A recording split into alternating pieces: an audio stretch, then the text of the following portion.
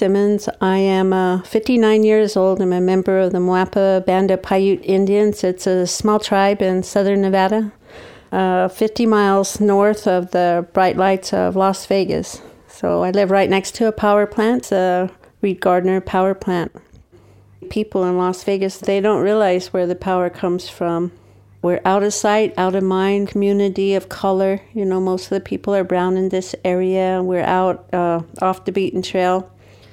My brother, Thomas Simmons, he got a job down at the power plant when he was 21 years old. He was a real tall guy, and they called him the forklift down at the power plant. They used to try to call him chief, but they knew they better not. But he ended up having to fight his way out of everything because he was so cute and everybody was jealous of him, the guys here. And so he was a tough guy, tough person. And he never missed one day of work. Not one day. He wouldn't even take on one day off sick. He bought himself nice cars. He took care of his daughters. They had every nice thing.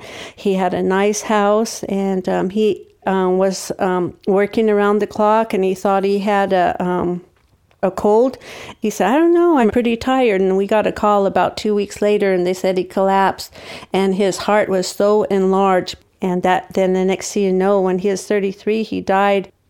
And then my neighbor over here, a few years later, he had the same thing, cardiomyopathy, and he passed away. And he was only 31. He worked at the coal plant too. They both worked in the coal yard, and they both died of cardiomyopathy. And, you know, I'm an accountant by trade, so those numbers, So Nevada said that they were going off of coal, and so they retired the plant. It was supposed to shut down and stop burning on December 31st of 2016, but it kept going until March, and they said they finally burned the last piece of coal in about February. Right off the bat, we noticed how much more birds and animals were around. There's so much little baby quails and a lot of rabbits, and people are breathing good. They're better. Nevada is trying to go solar, and so we got a solar plant that is sending electricity down to Los Angeles right now. And I'm just living for the day when I don't have to look at that coal plant over there, because I don't want them to put a gas plant there. I don't want them to do anything. I'm just scared that's going to happen. And I'll feel good when I see it come down.